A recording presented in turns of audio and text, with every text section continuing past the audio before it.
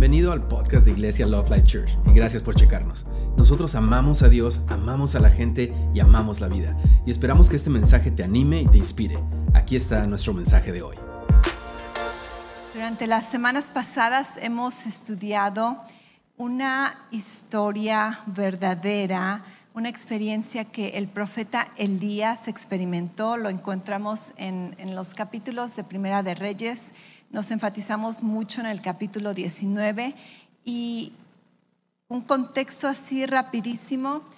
Si no estás muy familiarizado acerca de la vida de Elías, Elías era un profeta, uno de las personas épicas, ¿verdad?, en el Antiguo Testamento, un hombre que se admira por la manera en que fue utilizado por Dios, con maravillas, con señales, con prodigios. Este es un hombre de los héroes de la fe, uno de nuestros héroes en la fe. Sin embargo, vimos que a pesar de que él tuvo muchas experiencias súper elevadas con Dios, él experimentó bajas también. Y en esta ocasión, en esta serie que hemos estado estudiando por las semanas pasadas acerca de venciendo, hemos aprendido cada semana cómo vencer muchos enemigos que todos nos enfrentamos. Cómo vencer el temor, cómo vencer la ansiedad, cómo vencer la duda, cómo vencer la depresión, cómo vencer la soledad, cómo vencer la desilusión, cómo vencer el desánimo. Y todos hemos experimentado este tipo de enemigos en nuestras vidas. Todos lo vamos a experimentar en el futuro. Y establecimos que el tener una baja emocional, una baja espiritual, no te identifica como un fracasado en la vida cristiana, no te identifica como una persona que no tiene fe, porque con el ejemplo que estamos viendo, el profeta Elías, un hombre lleno de fe, un hombre lleno del Espíritu de Dios, y aún así experimentó esta baja, este valle en su vida. Entonces, esto nos da esperanza de saber que no importa dónde estamos, podemos experimentar estos eventos, pero no quedarnos allí. Amén. No estamos para quedarnos en las bajas. Aún nuestro mismo Señor Jesucristo, que nunca cometió pecado, la Biblia dice que Él experimentó ansiedad, que Él experimentó estas emociones cuando está en el huerto de Getsemaní, y dice: mi alma está angustiada hasta la muerte. Entonces, el que pasemos por momentos de angustia, por momentos de desesperación, de confusión, no significan que tu vida de fe no vale o que no tienes esperanza. Simplemente significa que somos humanos, que la vida es real, que la vida nos vamos a enfrentar en la vida con enemigos, con gigantes, con cosas que nos van a abrumar, con cosas que nos van a caer de sorpresa. Sin embargo, la razón por la que estamos estudiando esta historia es porque la Biblia nos dice que las historias que se escribieron en el Antiguo Testamento son para nuestro ejemplo, son para que nosotros aprendamos. Y si fuéramos súper inteligentes, todos aprenderíamos de las historias de otras personas. Pero sabemos que no somos inteligentes y a veces no les creemos y tenemos que experimentar nuestras propias historias y llegar a la conclusión de que, eso es lo que mi mamá me trató de decir, eso es lo que la pastora me trató de prevenir. Ok, entonces hemos visto que el profeta Elías recibió una amenaza de muerte. Eso le causó gran temor, le causó abandonar todo lo que tenía, aún a sus compañeros, la persona con la que convivía. Su siervo se fue deprimido, se fue solo, toda una jornada de camino en el desierto. Gracias a Dios, un ángel lo visita, un ángel lo ministra. Vimos uno de los pasos, el primer paso, número 1, es: ¿qué te diría un ángel cuando estás en estos momentos de angustia, de depresión, de ansiedad, de temor? Y vimos que la primera cosa que tenemos que examinarnos, checarnos en nosotros mismos es cómo estoy físicamente. Porque aunque somos personas de fe, aunque somos personas que nos enfocamos en el área espiritual en nuestras vidas, de nada me sirve a mí ser una persona súper espiritual y orar por horas y creer en la palabra y ayunar, ¿verdad? Mucho tiempo, si no tengo una vida disciplinada físicamente, porque esto va a afectar mi espíritu. Somos humanos, tenemos un cuerpo humano y tenemos la responsabilidad de cuidar de nuestro cuerpo. De hecho, una responsabilidad muy grande porque Dios creó nuestro cuerpo. Jesucristo murió para que nuestro cuerpo, de hecho Jesucristo sufrió para que nuestro cuerpo esté sano y el Espíritu Santo vive en nuestro cuerpo. Así que tenemos una responsabilidad moral y una responsabilidad espiritual de honrar a Dios con nuestro cuerpo. Y sorprendentemente, un ángel viene a ministrar a Elías y nosotros pensaríamos que este ángel, ¿verdad?, va a venir y librarlo de sus enemigos y hacer una guerra y traer fuego y no sé cuántas cosas. Y el ángel solamente le dice a Elías, Elías, asegúrate de que estés comiendo, de que te estés hidratando y de que estés descansando. Así que vimos que, wow, una manera práctica de cómo vencer temor, depresión, ansiedad en nuestras vidas. Asegúrate que te estás alimentando correctamente, no con tanto junk food, no con tantas azúcares, porque esto no te beneficia emocionalmente o físicamente. Asegúrate que estás descansando lo suficiente, porque si no al rato vas a andar todo malhumorado, desvelado, con falsas de fuerzas de energía y todos los problemas que vengan a tu vida van a ser amplificados de una manera negativa. Y son cosas que muchas veces no consideramos, pero Dios se tomó el tiempo en la palabra de Dios de mostrarnos toda manifestación sobrenatural, un ángel aquí simplemente para decirle a Elías, come, bebe, duérmete un ratito, descansa. Así que reconocemos que el factor físico es una clave bien importante para poder vencer ansiedad, depresión, temor.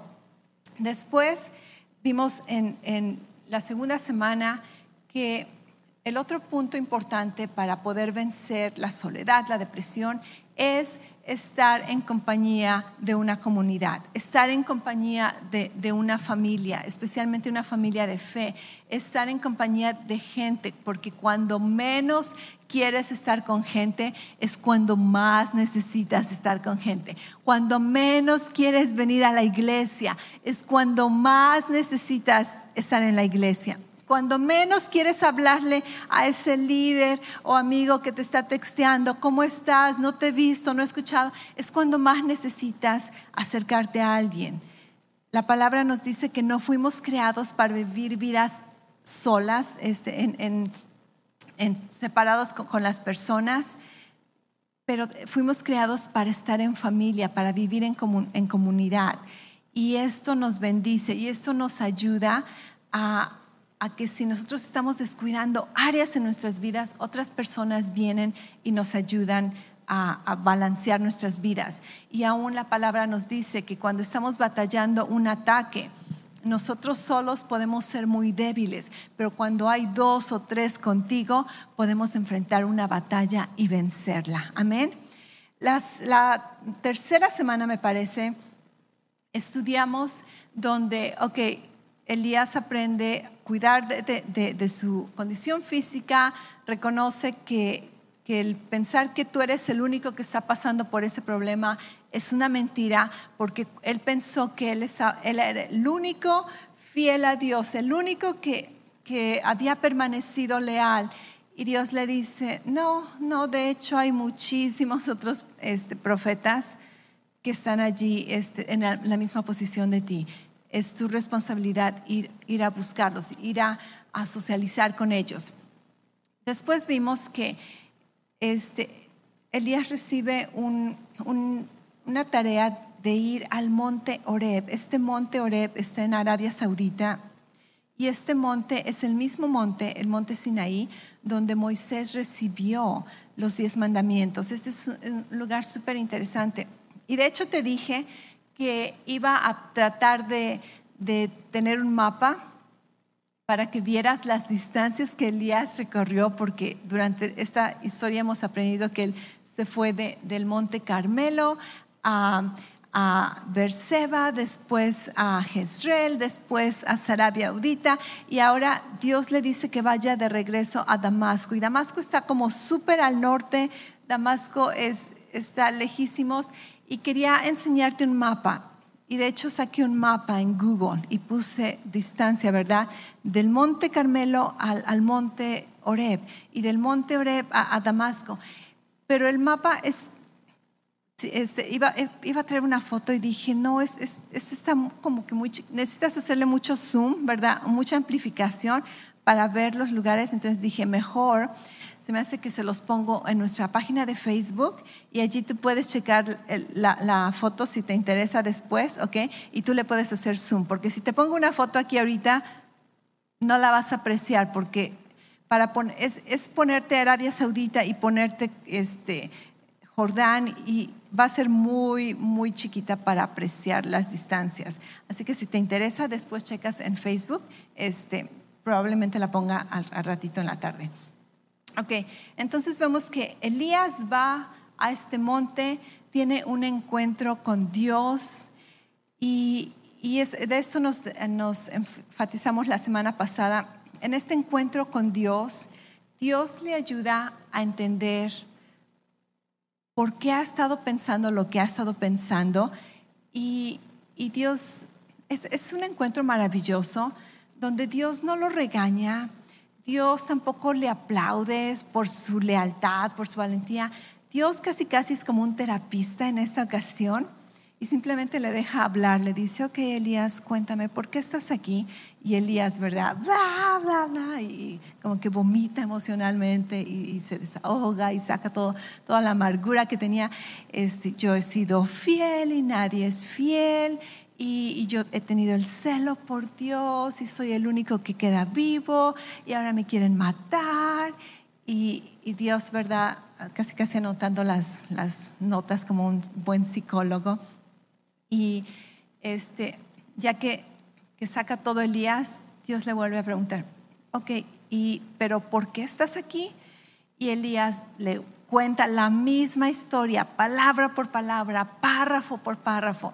Y esto a mí me da a entender que Elías ya tenía bien preparada, bien recitada su excusa. Y esto nos sucede muchas veces a nosotros. No sé cuántos de ustedes han tenido un argumento con alguien, con los esposos a veces, ¿verdad? El esposo te contesta de una manera o te manda un text y tú dices, esto merece un argumento. Y te la pasas todo el día preparando tus puntos, qué vas a decir y cómo los vas a decir y en qué orden los vas a decir, y te la pasas casi preparándote. Y si lo dijeras, ¿verdad? Se lo cuentas a una amiga y después se lo cuentas a otra amiga de la misma manera. ¿Por qué? Porque ya lo tenías bien ensayado. Y eso me da a conocer que Elías, la razón por la que repite palabra por palabra todo su párrafo, su excusa, su justificación, quiere decir que él ya lo tenía bien ensayado. Y Dios quería que él reconociera que todo este ensayo, todo este argumento que has estado trabajando en la mente y creyéndotelo a ti mismo, hay cosas que no son reales. Porque una de ellas era, yo soy el único que queda. Y Dios le dice, no, tú no eres el único que quedas. Y de hecho, si tú piensas que Israel ya no tiene esperanza, yo sé que tiene esperanza, porque yo tengo todo un plan para mi pueblo. Y así que tienes que checar la semana pasada, porque no vamos a estudiar todo lo que vimos, pero nos dimos cuenta que Dios le dice algo bien importante a Elías, y le dice, Elías, regrésate por el mismo camino por el que viniste, y casi allí vas a encontrar algo que perdiste en cuanto a tu pasión, tu esperanza, porque vimos que la desilusión es perder la esperanza de algo o de alguien. La desilusión es perder la ilusión de algo que tú creías que debería de ser así y no sucedió, o alguien que debería de ser de tal manera y no sucedió. Y Elías perdió la esperanza, Elías perdió la ilusión de lo que él tenía para Israel, la ilusión que él tenía de cómo Dios iba a operar para él. Así que Dios le dice: necesito que te regreses por el mismo camino, porque cuando perdemos algo, ¿qué es lo que hacemos? Si tú pierdes el teléfono, ¿qué es lo que haces? Retrocedes los pasos. Ok, primero vine aquí, después hice aquello, después fui allá, y entonces ahora vamos de regreso, ¿verdad? Tratando de encontrar lo que perdimos. Y Dios le dijo a Elías: quiero que te regreses por el mismo camino donde perdiste la esperanza, donde perdiste la ilusión. Regrésate. Y el día de hoy vamos a terminar esta serie, porque este tipo de historia termina con esto que vamos a estudiar el día de hoy. El día de hoy vamos a ver cómo vencer la insatisfacción. ¿Cómo vencer la insatisfacción? Hemos aprendido maneras claves: cómo vencer el temor, la ansiedad, la depresión, la soledad, la desilusión. El día de hoy vamos a ver cómo vencer la insatisfacción.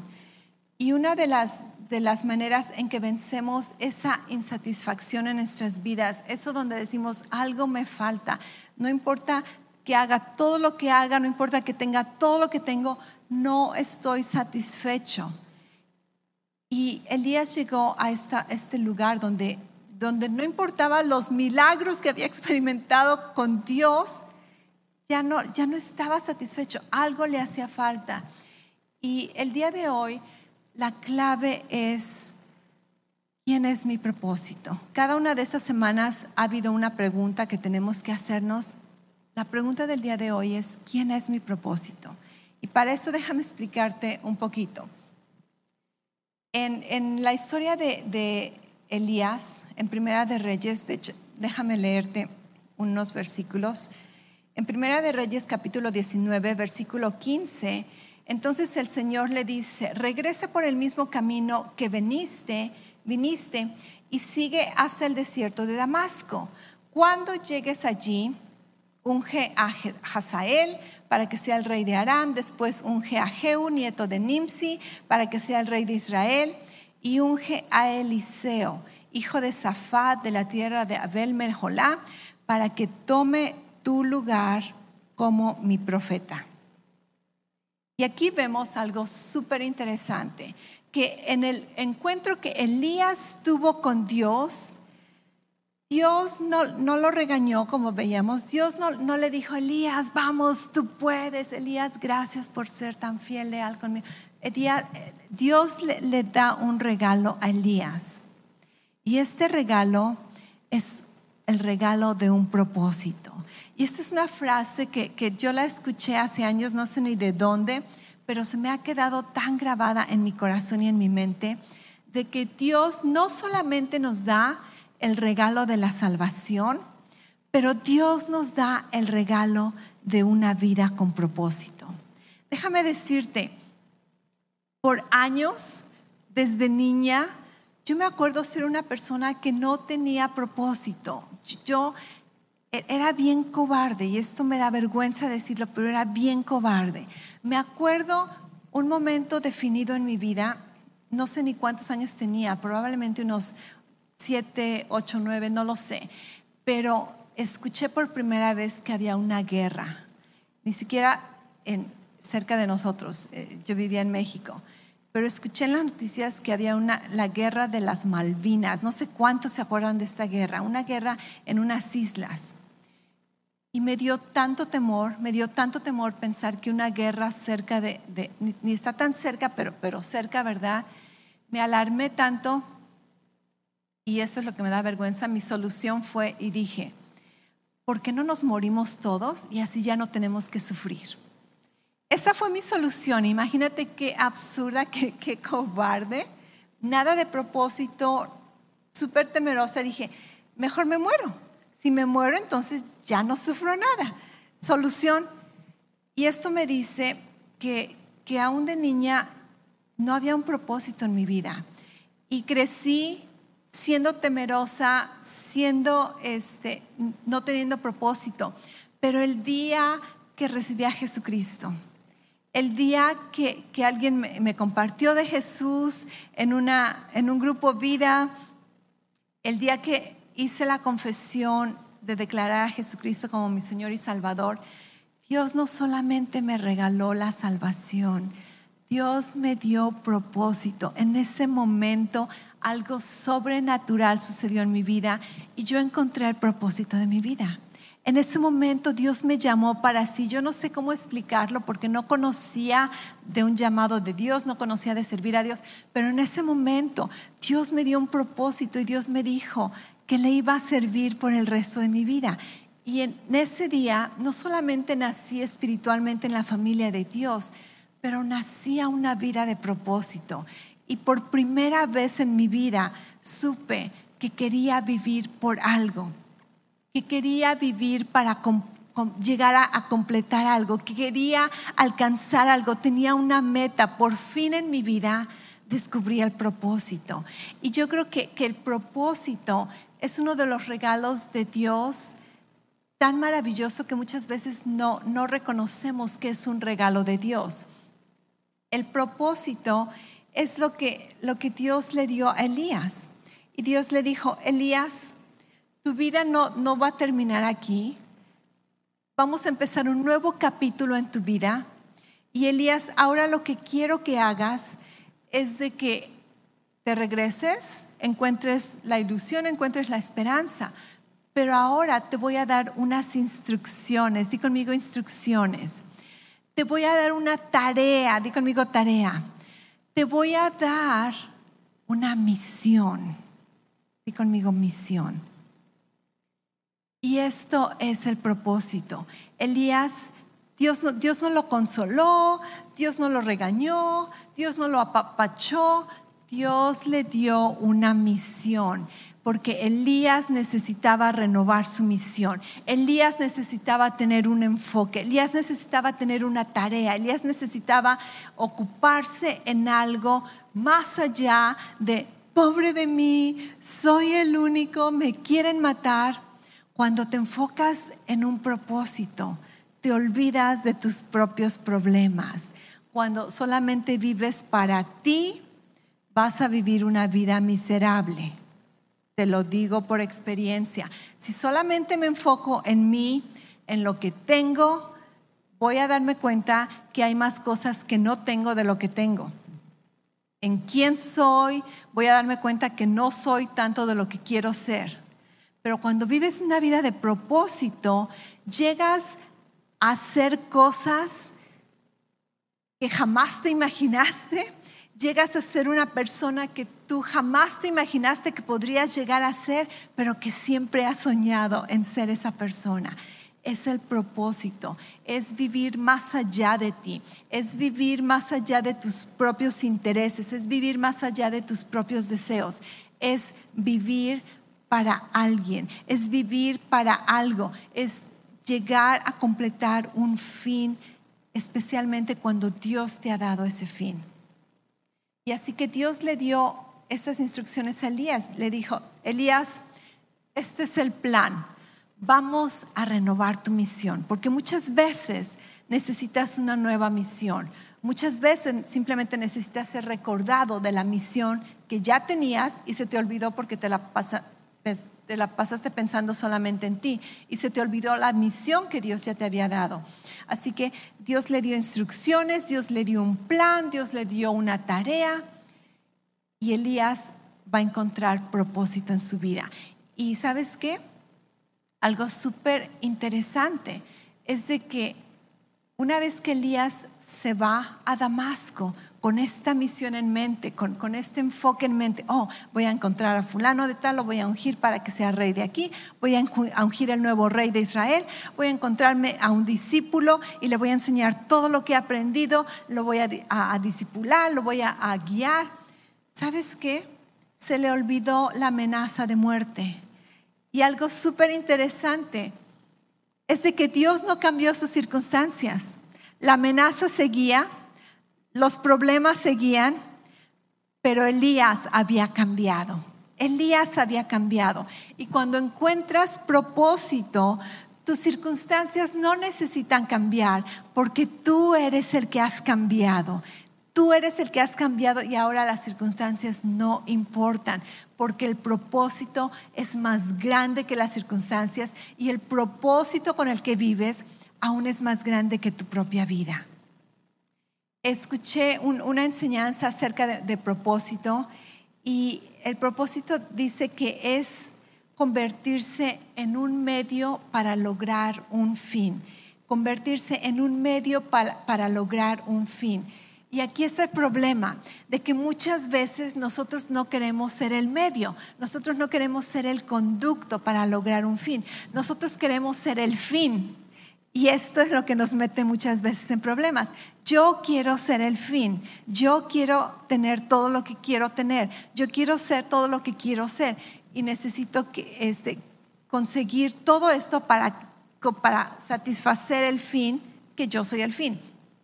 Pero el propósito es decir, yo voy a ser el conducto para que otro fin, para que otras personas lleguen a obtener lo que ellos desean.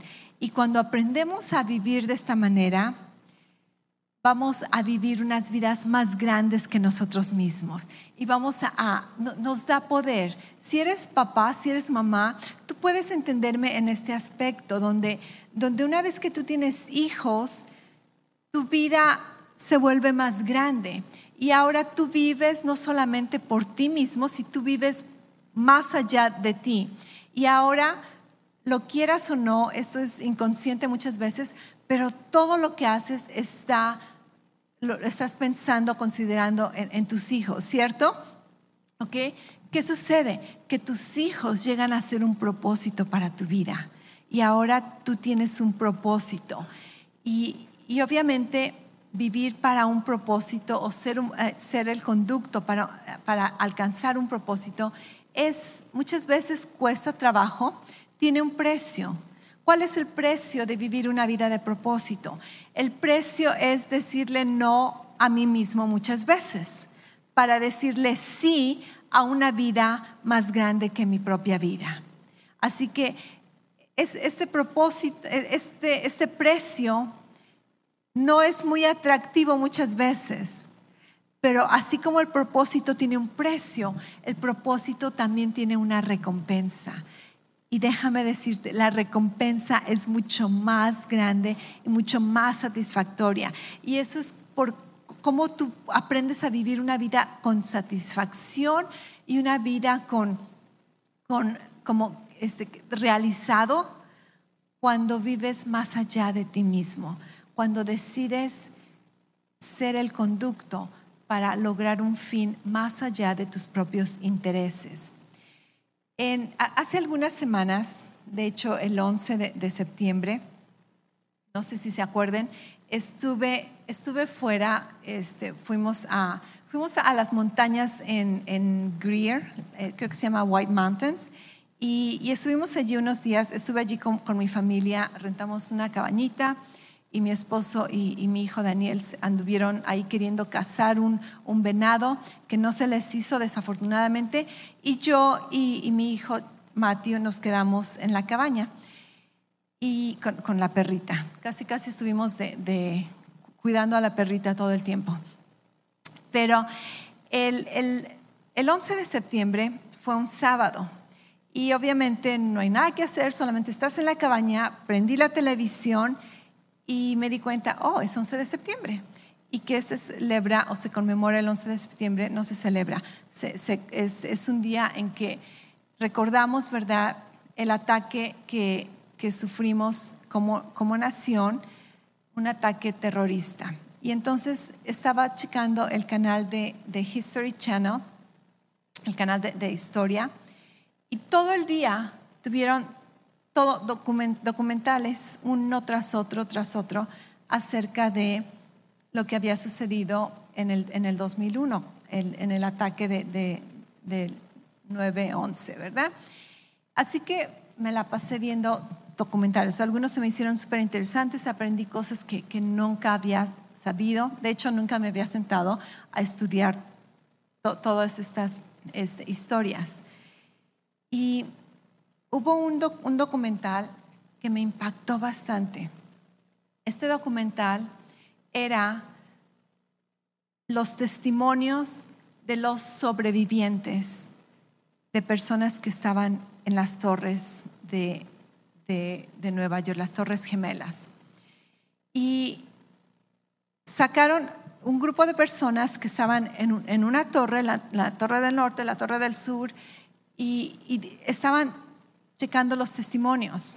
Y algo súper interesante que me conmovió mucho, aprendí mucho, fue de que en una de las torres, no recuerdo cuál era, en una de las torres, unos 2 o 3 pisos abajo, donde el avión había estrellado, creo que el avión estrelló como en el piso 83, algo así. Estas personas están en el piso 82, 83, no, 85 el avión aterrizó y ellos están como en el 82, 83 me parece. Checa los datos porque no estoy bien segura.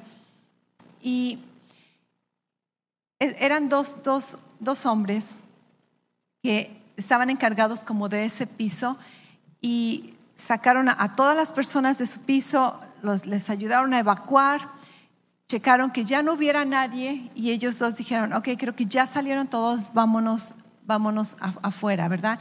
Y a tratar de bajar. En ese momento no saben lo que ha pasado. No saben que un avión acaba de estrellar, no saben que la gasolina del avión está corriendo, no saben que el edificio está por colapsarse. Ellos simplemente saben que están las alarmas de incendio, las luces apagadas y no saben qué hacer, tratan de evacuar. En lo que van bajando, estos 2 hombres encuentran en un piso a una mujer en silla de ruedas que está como en shock y le preguntan, hey, ¿estás bien? ¿Necesitas ayuda? Y esta mujer no les respondía, está como en shock. Y ellos le dicen, ok, necesitamos pensar, ¿quieres que te ayudemos a bajar o te quieres quedar? Y esa mujer reacciona y dice, ok, ayúdenme a bajar. Y dicen que consiguieron una silla de ruedas como de emergencia, no sé de qué se trató, la ponen allí y bajan 80 y tantos pisos cargando a esta mujer. Pasaron por lugares donde no había salida, tuvieron que abrir sus salidas, pasaron por lugares donde la gasolina estaba cayendo, pasaron por obscuridad, pero finalmente llegan afuera, rescataron a esa mujer, salen y la ponen en la ambulancia y uno de los hombres dice, allí me di cuenta que nunca le preguntamos su nombre. Pero él le dio su tarjeta de negocios y le dice, si necesitas algo, me puedes contactar después. Y en lo que están entrevistando a estos 2 hombres, los 2 dijeron, no sé si nosotros fuimos una bendición para ella o si ella fue una bendición para nosotros. Porque el hecho de que teníamos que rescatarla se convirtió en nuestra misión y en ese momento decidimos que teníamos que salir de ese edificio. Entonces, ellos dicen, si yo me hubiera encargado solamente de mí y correr y salvar mi propia vida, dice, a lo mejor me hubiera perdido, a lo mejor me hubiera vuelto loco, a lo mejor me hubiera desesperado, me hubiera aventado por las ventanas como otros lo hicieron.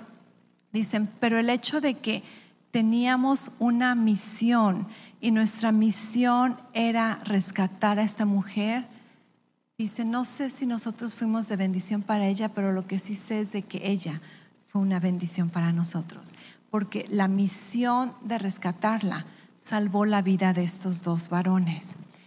Por el otro lado, en la otra torre, a los sobrevivientes que están entrevistando, era un grupo como de 9 personas y están trabajando en equipo y todos están saliendo, se conocen obviamente. Y en este grupo había una mujer que estaba embarazada, 9 meses de embarazo. Y este grupo decidió que o salían todos juntos o nadie salía. Y en el momento en que ellos hicieron como este pacto de decir, ¿sabes qué? Nosotros podemos echarnos a correr y salvar nuestras vidas, pero no lo vamos a hacer. Vamos a ir al ritmo de lo que esta mujer embarazada de 9 meses pueda ir. Y al ritmo que vaya ella, vamos a ir todos nosotros. Y sabes que esta mujer se convirtió en el propósito, en la misión de este grupo. Y de sus propias palabras, este grupo dice, si no hubiera sido por ella, no hubiéramos hecho el esfuerzo de salir, porque nuestra misión era rescatarla y llevarla a un lugar a salvo. Y en lo que yo estoy escuchando estos testimonios, Dios me está revelando, el vivir una vida de propósito te va a dar el valor, te va a dar el poder de enfrentar el temor, de enfrentar los obstáculos más grandes que tengas. ¿Por qué? Porque tienes una misión en tu vida. Si tú no tienes una misión en tu vida, va a ser bien fácil que te des por vencido. Si tú estás solamente viviendo por ti, en cualquier momento tú puedes decir, aquí se acaba, ya no decido continuar. Pero cuando estás viviendo por algo más allá de tus propios anhelos, ansiedades, deseos, necesidades, cuando estás viviendo por alguien más, por una visión más grande que tú, ello te da el poder de luchar, te da el coraje de enfrentarte a obstáculos, te da la fortaleza de vencer el temor, de vencer la oscuridad, de vencer la desesperación. ¿Por qué?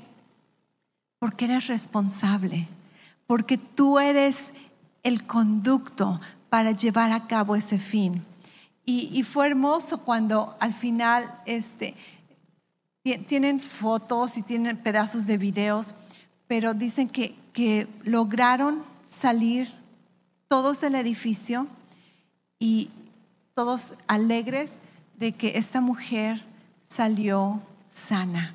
Y después sacan, ¿verdad?, a su hija ya de 19 años diciendo, yo estoy aquí porque un grupo de personas que pudo haber corrido y salvar su vida, decidieron que mi vida era valiosa y casi estaban dispuestos a dar su vida para que yo pudiera vivir. Y estos testimonios me impactaron tanto. Espero que de alguna manera te impacten y puedas entender que el vivir una vida de propósito es lo que te va a dar el poder para enfrentarte a cualquier obstáculo en tu vida. Y yo lo puedo testificar en mi propia vida. Como mamá, yo tengo un propósito y casi como dice, una mamá osa, donde vas a hacer lo posible y lo imposible por el bienestar de tus hijos. Pero como una pastora, como una mamá espiritual, déjame decirte que el hecho de que tengo la responsabilidad de estar delante de ti cada semana, de que tengo la responsabilidad de vivir una vida ejemplar para ti, no es necesariamente una obligación, no es una tarea.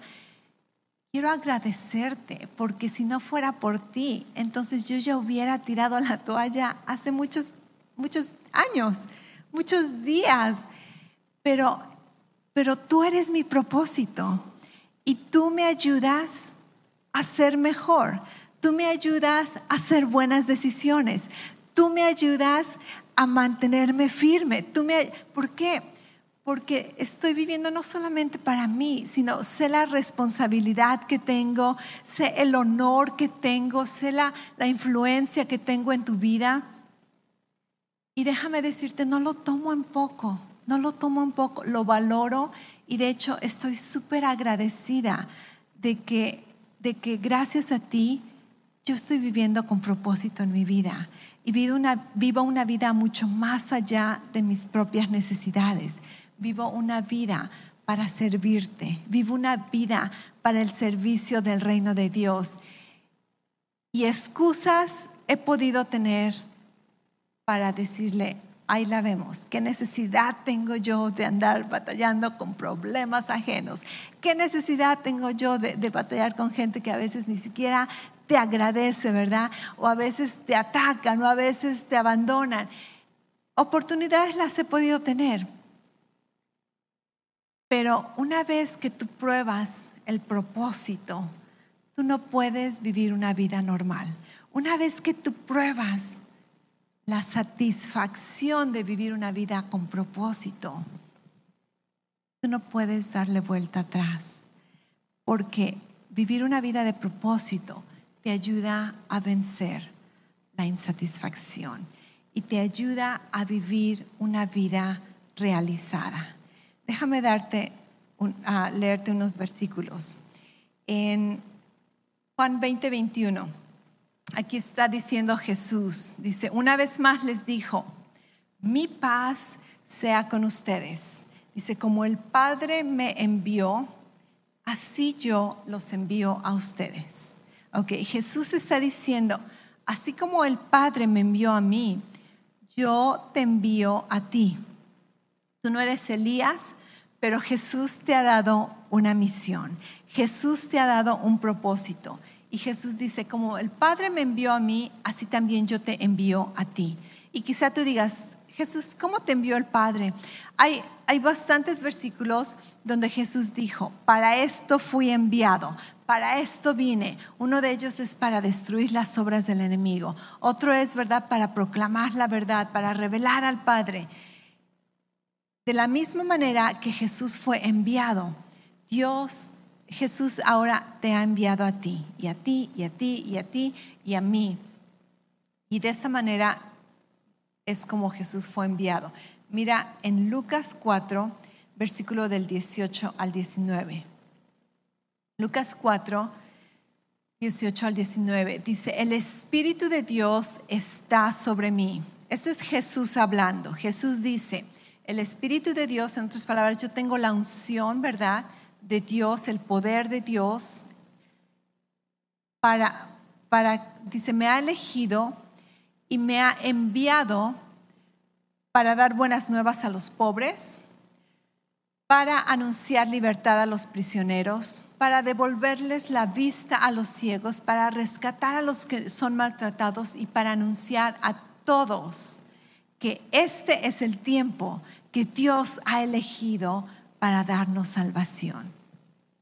Ok, entonces Jesús nos dice, Dios me ha dado una unción especial, esto es un poder especial, una autoridad especial para que vaya y para que anuncie buenas noticias a las personas que necesitan buenas noticias, para que ayude a las personas que están siendo oprimidas a liberarlas, para aquellos que no pueden ver y no pueden entender cómo está la cosa, para ayudarles a tener vista, para soltar a aquellos que han estado atrapados y cautivos y para darle a conocer a la gente que este es el tiempo que Dios ha escogido para darnos salvación.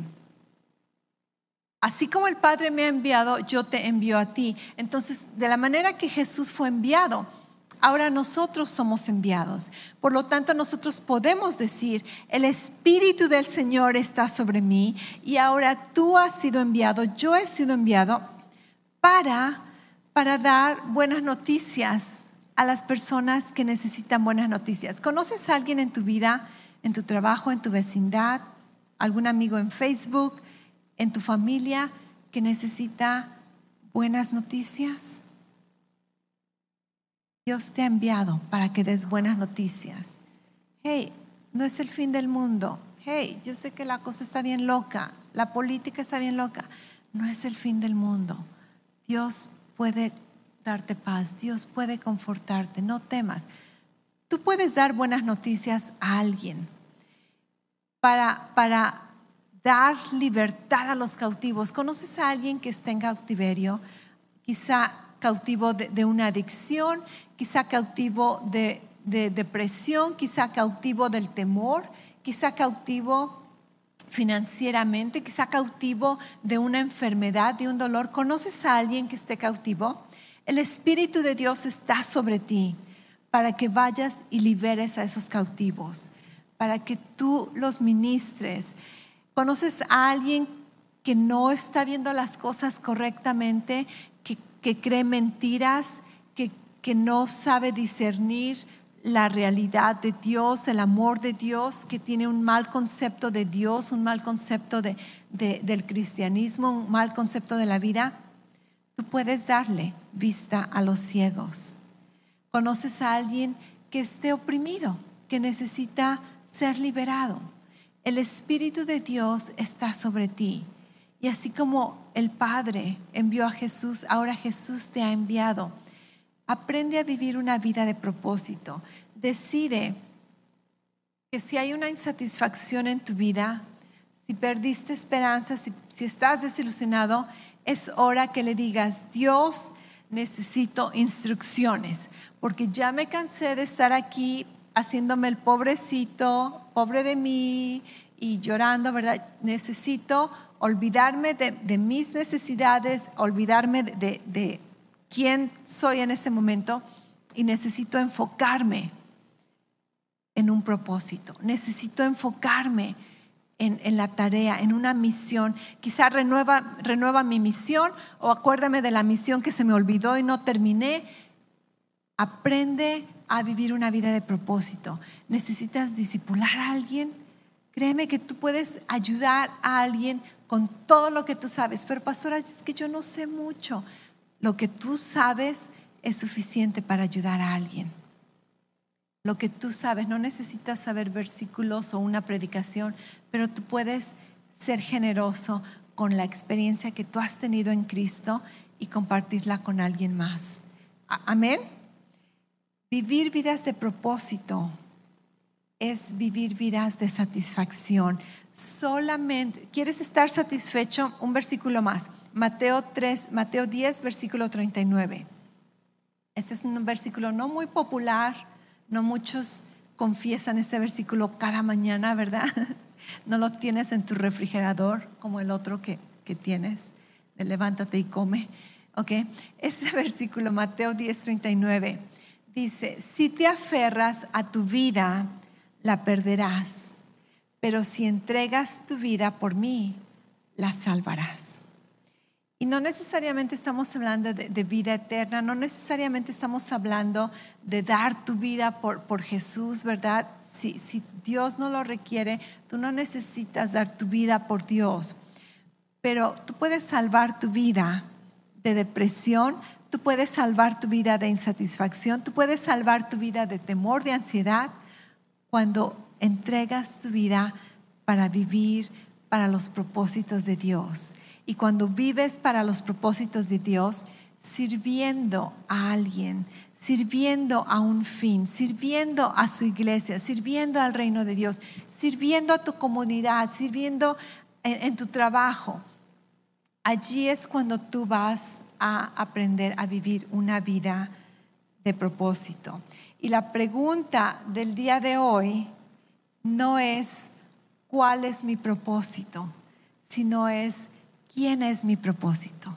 ¿Quién es mi propósito? ¿Para quién vas a vivir? ¿Cuál es la misión que Dios te ha dado para esta semana o para este mes o para esta temporada? Hay mucha gente que necesita escuchar el consuelo, la bondad de Dios, el amor de Dios, la fidelidad de Dios, la provisión de Dios. ¿Para quién estás viviendo? ¿Quién es tu propósito? ¿Quién es tu propósito? Y cuando aprendes y decides vivir una vida de propósito, cuando decides, ok, yo voy a ser el conducto para lograr el fin que Dios tiene para esta persona. Yo voy a ser decido servir a alguien, decido decirle no a mí mismo para decirle sí a un propósito más grande. Vas a probar lo que es satisfacción y realización. Y la Biblia dice que cuando experimentamos este tipo de gozo, dice, no hay un gozo que se compare con él. Dice, no hay gozo tan grande como saber que lo que estás haciendo está produciendo fruto en la vida de otras personas.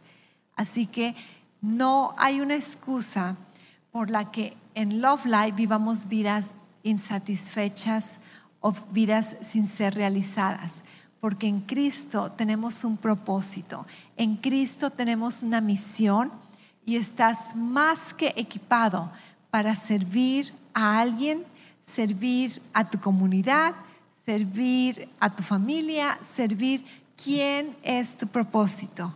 ¿Quién es tu propósito? Si no lo sabes, pregúntaselo a Dios y Él te va a decir, esta persona es tu propósito, esta persona es tu propósito. Y obviamente el vivir para servir a alguien no quiere decir que te olvidas de tu propia vida, porque no. Dios dice, ama a otros como a ti mismo. En otras palabras, te amas a ti mismo y después amas a otros. Cuidas de ti para poder cuidar de otros. ¿Todos me entienden? Siempre hay un balance, pero te lo digo por experiencia. Tener propósito y vivir por propósito vale la pena. No hay cosa que se compare con ello. Es una satisfacción que no la puedes encontrar en ninguna otra parte. Te lo digo, he viajado, he tenido experiencias maravillosas, he conocido lugares preciosos. Nada se compara con vivir una vida de propósito. Nada se compara con los propósitos de Dios. Gracias otra vez por escucharnos. Para oír más mensajes alentadores como este, asegúrate de suscribirte y checar nuestro canal de podcast para escuchar episodios anteriores. Si te gustó lo que recibiste, por favor considera calificarlo y compartirlo con tu familia y amigos. Para más información respecto a Love Life y cómo conectarte con nosotros, ve a lovelife.church. Te amamos y estamos creyendo lo mejor de Dios para ti.